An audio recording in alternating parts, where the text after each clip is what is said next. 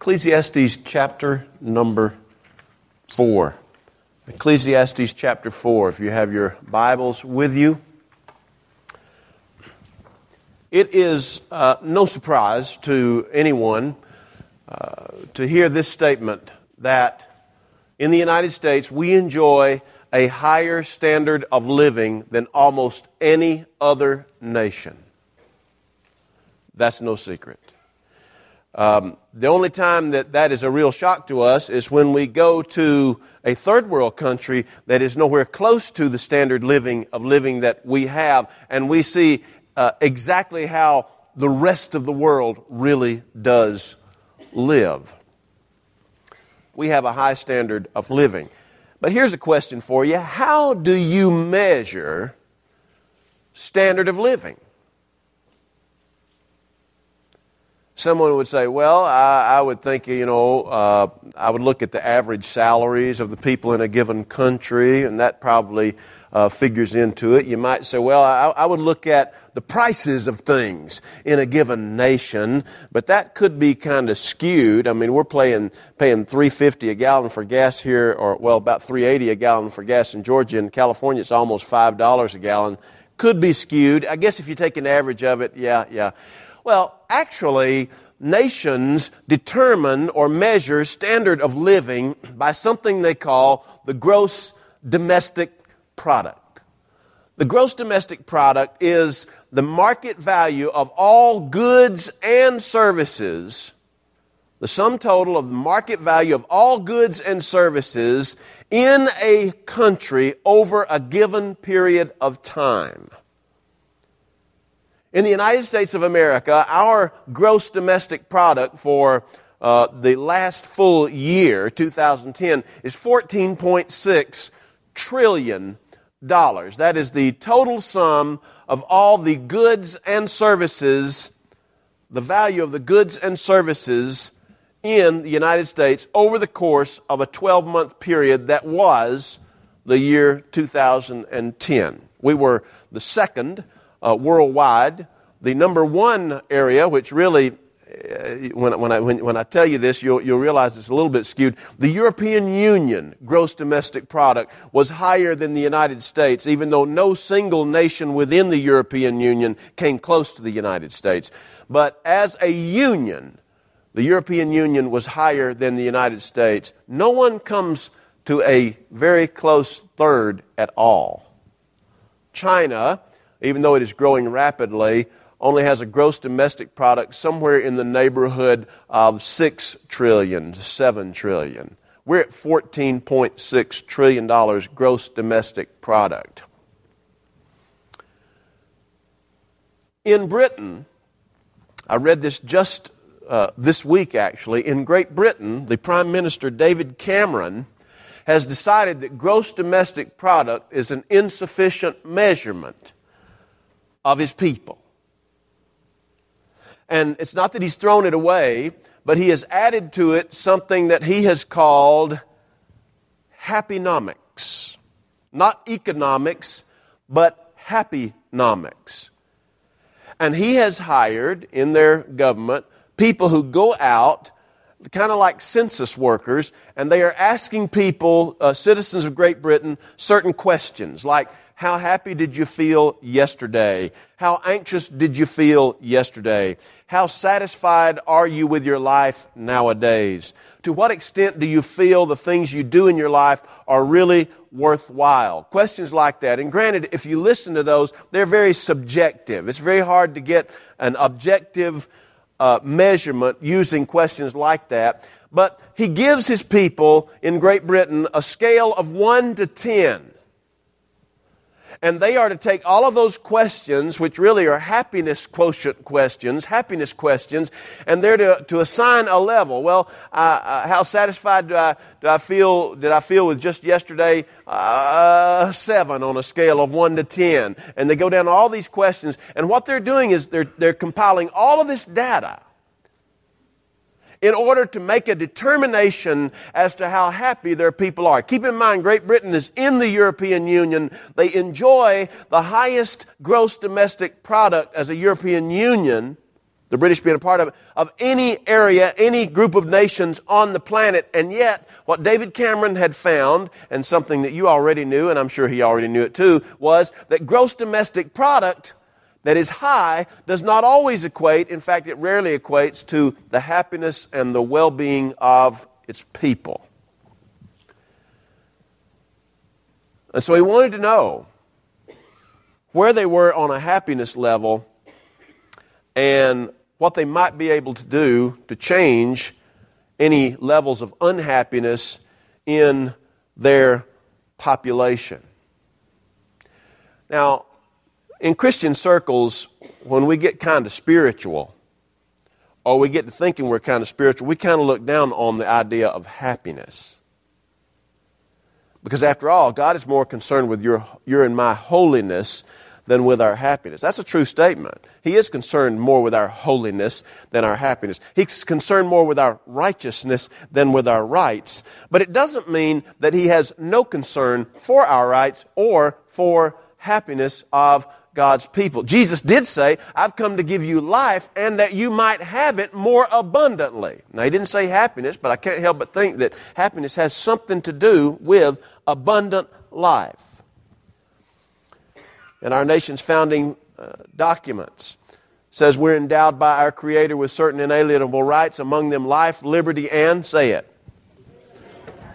evidently, we believe in that. It would not be unusual for us to realize that being happy is something very important to us. It's important to Americans, it's important to the British, it's important to most anybody around, even though we might define it differently. This is not something new.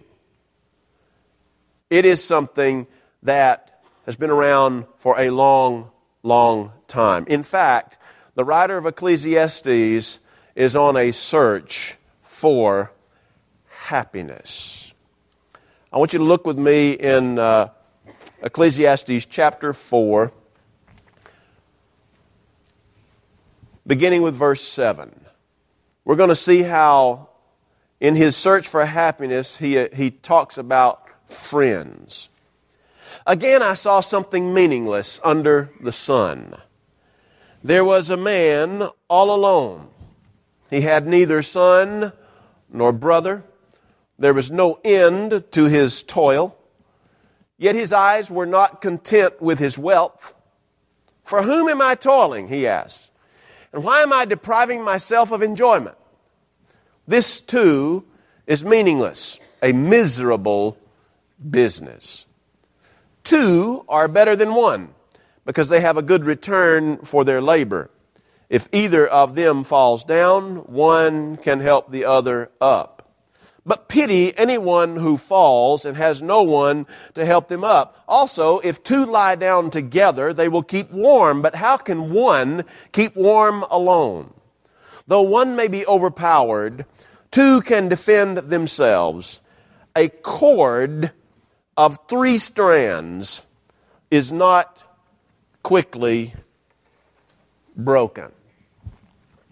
I love the book of Ecclesiastes, although it's probably not the best book in the world to read through if you're discouraged or if you tend toward depression. But it is a great book, and it is an honest book, much like Job that we touched on this morning. Ecclesiastes is a journal written by a man, may have been Solomon, not quite sure, but it was the journal of a man in midlife crisis. And if you've ever been in, maybe not midlife crisis, but some sort of transitional crisis, you know that one of the things that is so predominant in a transitional crisis is this issue of happiness. Transitions are times when we stop and we turn and look back in retrospect at our lives. And we try to evaluate whether or not we believe that the life that we have lived thus far has been worthwhile, or have we wasted our time. And gauging the answer to those questions, we then turn around and we look ahead at our future and we try to make adjustments according to what we think would make life better than it has been heretofore. So, a midlife crisis. This man, in examining his midlife crisis, looked back on his life up to that point and had determined that he had lived life worthlessly. He had wasted his life. And everything that he'd ever done had left him without any sense of happiness whatsoever. And so he determined to go on a journey seeking happiness. In chapter 1, he looks in the room of wisdom. Wisdom ought to be a good place, you'd think, to find happiness.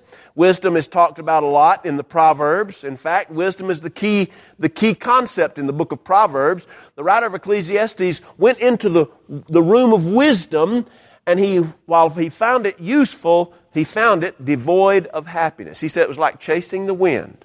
Couldn't catch it. Then, in chapter 2, he leaves the room of wisdom and he dabbles in the library of divers pleasures.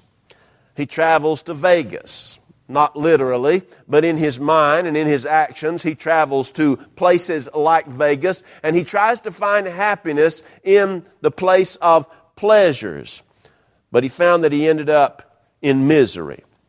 In the latter part of chapter 2, he looks for happiness in his work.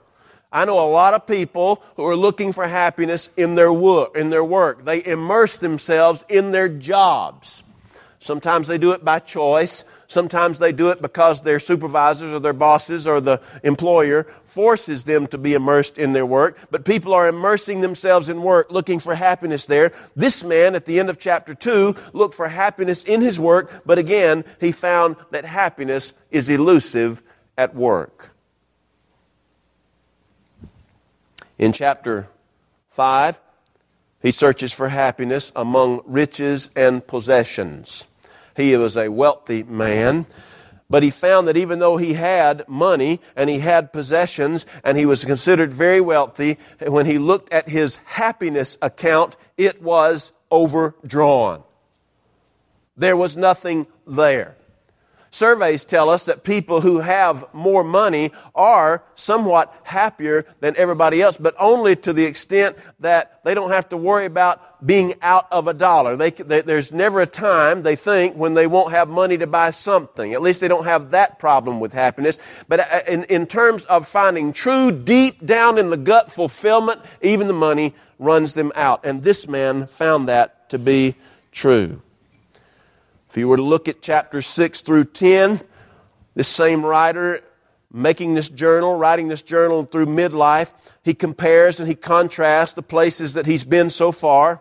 Some he concludes are better than others. He concludes that wisdom was better than pleasures, even though wisdom did not provide him the happiness he wanted. He decided that work was better than pleasures, even though still, even in work, he didn't find the happiness that he wanted. So, what he basically had done up through chapter 10 was he had gone to several different places looking for happiness. None of them brought him happiness. And so he said, even though I'm out of happiness, I'm going to weigh these different places I've been to figure out which ones are better, even though none of them provide me happiness. Then in the final chapter, chapter 12, he concludes, and if you read chapter 12, it's almost with an air of disappointment. He concludes with an air of disappointed resignation that the best you can get in this life in terms of happiness and fulfillment is found in a relationship with God in which you obey Him. And that's his conclusion. As he's looking for happiness and as he's trying to find it, one of the places that he looks and finds some satisfaction is in relationships. I really appreciated Kenny's prayer a few minutes ago. I felt the Lord's presence in that prayer. But I also like the fact that he talked about the importance of Christian friends and the impact that our friends have on our lives and how they help us through troubles in life. The writer of Ecclesiastes looked in chapter 4 at this prospect of friends. He concludes that true happiness is going to be ultimately found in a relationship with God, but when he stops at the place of friendship in chapter 4, he doesn't decide to throw it away. He never says that that's just chasing the wind. He never leaves the idea that it is important to have close Christian godly friends. In chapter 4, he tells us some things about friendship that I want to take us through. First thing I want you to note, and this is something we've said before, he finds that in looking for happiness, friendships are essential. Friends are essential. He says that he saw a picture. He was observing other people's lives as he was trying to find happiness in his own life. And as he was observing someone else's life, he noticed that there was a man, he says in chapter 4, verse 8, who was all alone. He didn't have a son or a brother. How he knew that? We don't know. But he didn't have a son or a brother, although he did have a job. For the middle part of verse 8 says there was no end to his toil or his labor, yet his eyes were not content with his wealth. So he had a job and he had wealth. And he asked the question of himself, for what am I toiling and why am I depriving myself of all this enjoyment? All of this is misery. He had no friends. And then he says in verse 9, 2 are better than 1. Good friends are essential. Number 2, good friends accomplish more than any of us could accomplish on our own. Verse number 9, 2 are better than 1 because they have a good return for their labor. When we moved down here in the fall of 2000 from Cumming, I had been given by a friend in our former church, I had been given an antique piano. You remember that, Merrill? I had been given an antique piano. It's an upright Steinway piano. It was, I took the serial number and I figured out that it was constructed in 1894. And it's built of solid oak. And that bad boy was heavy. And so it took 6 strong men to take that piano out of my house and load it on a truck. And those men had back problems for several years after they had loaded that thing on.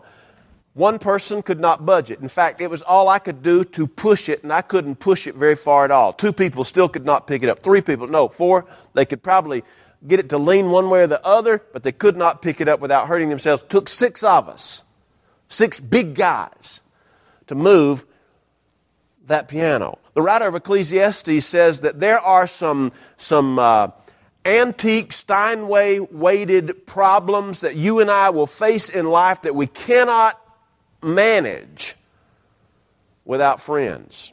Good friends accomplish more than a person alone can accomplish. Number 3, good friends protect each other. Verse 10. He says, if either of them falls down, one can help the other up. But pity anyone who falls and has no one to help them. When I read this verse, I thought about Jerry Watson and I. Jerry Watson is Ken and Sarah Russell's deacon in the Deacon Family Ministry. And he and I were over at Southern Regional Hospital this past week when Sarah was to have her surgery. We were waiting in the waiting room with their son, Ken Jr. And there were a lot of people in that waiting room at Southern Regional. Over to the far left of the room, there was a lady there. She looked to be in her mid to late 60s. And she had a walker there. And she was seated. And she managed to pull herself up, and she was headed toward she was headed in the direction of the ladies' restroom. When all of a sudden she stopped, and she rocked, and she fell backwards. Immediately, there were 5 or 6 different people in that room who saw it and gasped and rushed over to her. We started to pick her up, and a nurse who happened to be there says, do not pick her up. And they brought in some folks, medical personnel, who were strong enough to lift her and knew exactly how to lift her so that we did not cause more damage than what she already had. She had passed out. But pity, the writer of Ecclesiastes says, is the person who falls and no one rushes to pick them up. Friends protect each other. Finally, he says, friends strengthen each other. Verse 11, if two lie down together, they'll keep warm. But how can one keep warm alone? Verse 12, though one may be overpowered, though one person alone may be overpowered, two can defend themselves. A cord of 3 strands is not quickly broken. How many parents here who, if you knew your kids were going to a place where you were concerned for their safety, first of all, you'd probably discourage them from going, but if they had to go, how many of us would feel a lot better if someone was with them? At least one other person or 2 people. Why? Because they're safer. Because if anybody who is dangerous is going to be out there, chances are they're not going to attack somebody who's not alone. When 2 or more people are together, they strengthen each other. They even give the perception of being stronger.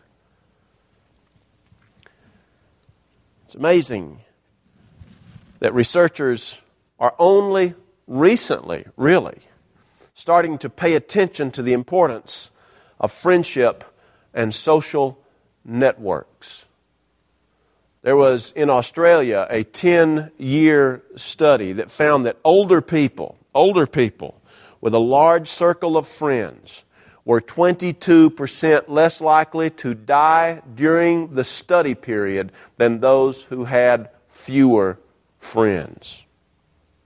A 2007 study showed an increase of nearly 60% in the risk of obesity among people whose friends gained weight. In other words, if you had close friends and those friends gained weight, you're more likely to gain weight. The impact, positive and negative, of friends. Last year, Harvard researchers at Harvard University reported that strong social ties promote brain health as we age. One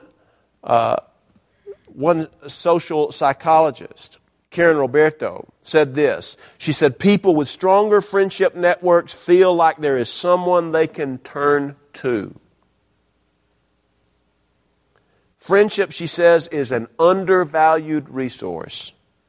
And then this is the key thing that I want to leave you with. She says this. She says, the consistent message of all these studies is that friends make your life better. That's what the writer of Ecclesiastes found in Ecclesiastes chapter 4. Now, he didn't say to us that having friends alone is enough. And not only is having friends alone not enough, it doesn't replace a relationship with the Lord. But when we have first and foremost a relationship with the Lord that begins with receiving Him as our Savior and Lord, and we're walking with Him in communion on a daily basis, when you add to that priority close, positive, God-fearing relationships, my friend, you cannot escape the conclusion that you're on a good path. Let's pray. Our Heavenly Father, as we have prayed so many times since we started this Friend series the first Sunday in February, God, make us better friends. Lord, help us to be the kind of friend who will pick our friend up when he or she falls. Help us to be that extra strand that strengthens a single strand cord into a 3-fold or 4-fold or 5-fold strand. Lord, help us to be the kind of friends to others that we so desperately recognize that we need ourselves. And Lord, help us to seek out friends who can help us in our relationship with You and help us through the struggles of life. And Lord, we would be so remiss if we didn't thank You for being the very best friend we've ever had in our lives. The friend who sticks closer than a brother. The friend who laid down Your life for us. The friend who took our place on a cross that was laden with our sins. Lord, thank you. In Jesus' name, amen.